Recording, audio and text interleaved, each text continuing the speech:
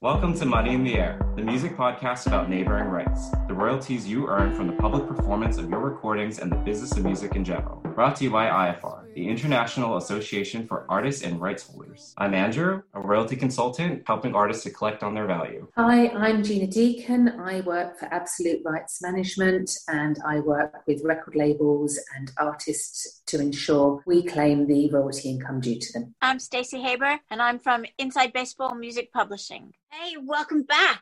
Today we're going to discuss the Rome Convention, the treaty that governs all of this, and reciprocity. Say that 3 times fast. And we have Andrew, Tanya, Gina, and me. I'm Stacey. Anything dealing with copyright is called a convention or a treaty. And basically what it is it's an international agreement that countries sign or don't sign. If they agree, they sign. If they don't agree, they don't sign. The Rome Convention was where the countries met in 1961 to talk about copyright and equitable remuneration. And most countries in the world signed that treaty. And some countries didn't. Big thing. US didn't because they couldn't, because it required that broadcast media pay equitable remuneration, pay neighboring rights. And of course, in the US, there's no royalty for broadcast. You can't go against terrestrial and the radio stations. So they couldn't join. That's a problem. And that's why if you record in the US or you're a US citizen recording in the US, you don't qualify for neighboring rights in the rest of the world. Yes, you can thank the broadcasters from the early days for lobbying against payouts for sound recordings for broadcast. That's right. And the radio stations, they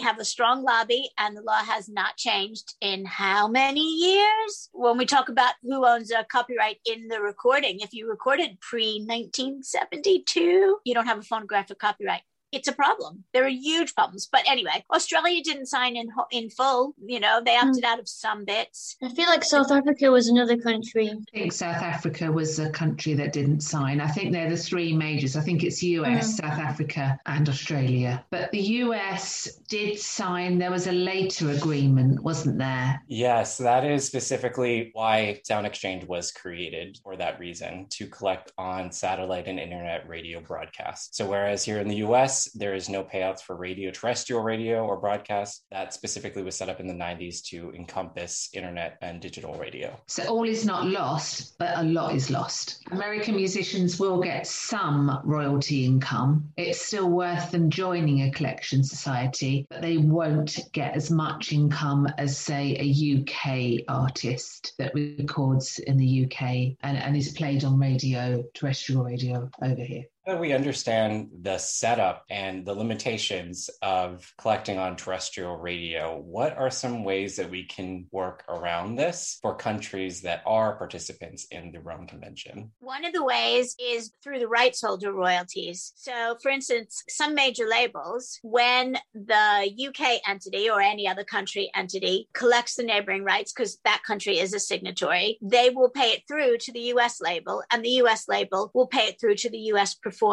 Not every label does. Most labels do. And also record in a country. That's Rome Convention Treaty. Exactly. So quite a few American performers that are in the know and are savvy, or their managers are, they'll drive up across the border to Canada, to Vancouver. There's lots of studios there. It's not that far from California. Or you'll drive south to Mexico, and if you can record the track there, even if they're all American, they'll get paid because it was made outside of the US in a Rome Convention country. Canada and Mexico are popular destinations. And likewise, quite a few come to the UK as well, don't they, and record. Oh, yeah. So it's a very important piece of data to ensure that you get correct when you're entering, or when the rights holder is entering, the initial data onto your collection society database. You're often asked the country of recording, and if you do ensure that you enter it correctly, if it was indeed recorded in a signatory country, because it does affect your royalty income. And going back to where they'll pay the label, if you as the artist are the label, then that's great because you will be paid,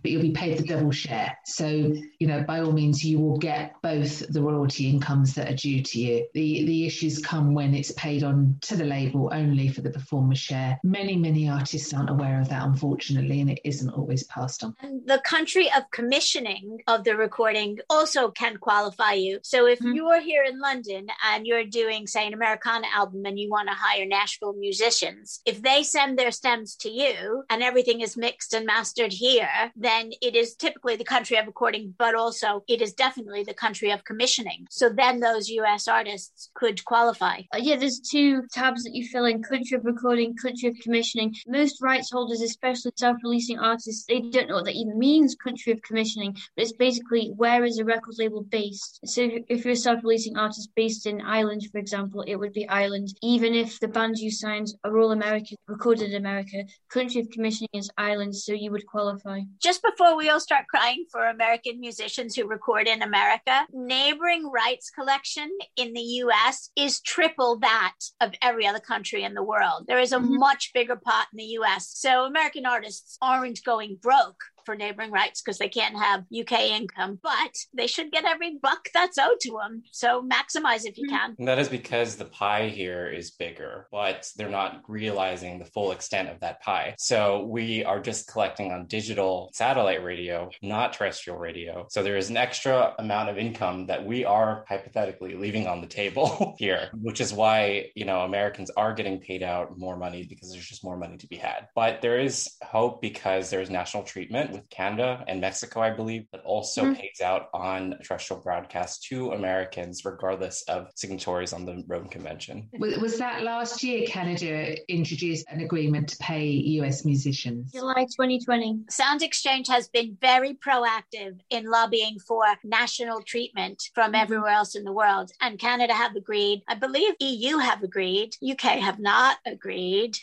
because UK says no reciprocity. Unless you're going to pay us national treatment, then you can't, and they're mistaking what national treatment means. It just means we want to be paid the same way you pay your own artists. And of course, they don't pay their own artists for terrestrials. And Australia is very funny. Australia will only pay Australians. That's true, yeah. Yeah, so because we never get... only pay Australians. So if I'm a US person and I recorded music in Australia and my music is played on the radio, then I won't get paid. They'll pay the rights holder. Not the performer. Oh, got it. Okay. There is a legislation that's going through, isn't it? Fair Pay, Fair Play Act. Yes. We're still a long way, or the world of neighbouring rights is still a long way from coming to an agreement to pay performers, but it is something that is being investigated and we hope one day will come to fruition. We're just not there yet, unfortunately. For a little bit of context on the Fair Play, Fair Pay Act, this is lobbying by and large Sound Exchange for terrestrial broadcasts to pay out the same way the rest of the world does. Hopefully. I think Sound Exchange are great because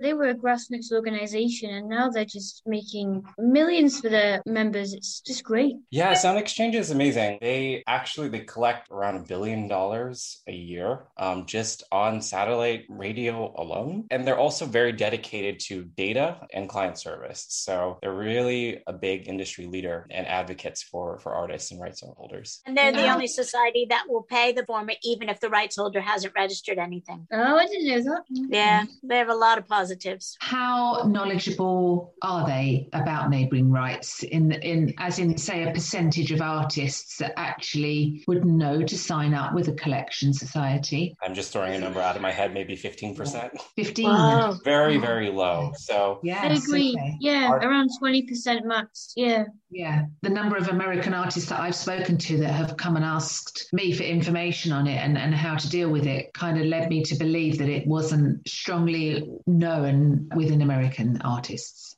We don't even call it that here because we can't technically even call it here. We say non-interactive digital performance, not neighbouring rights. Non-interactive digital performance. Interesting. Okay, that's good to know. Yeah. It is. So we've got a lot of work to do then, spreading the word in America. Some artists, especially from the pandemic, have been collaborating over Zoom and just sending their stems overseas. So if you have your song or production mixed in a country that is recognized by the Rome Convention, you can get paid, just to reiterate that again. And international collaborations, much easier, much more accepted now, and a great way to go. Combinations that we wouldn't have seen before. That's right. So there's hope, and there's loads of money, so join a CMO. And also with the EU national government, because it's down to each EU member state to look at the legislation and implement it, but the Netherlands, so Senate in the Netherlands have already done that, which is great. So they only paid Q1 2021 a couple of days ago, and that was their first payment where they treated American performers like a European performer, and it was quite a big payout, so everyone was excited about that. So Senna in the Netherlands are another good one. Any questions about this topic? Just go to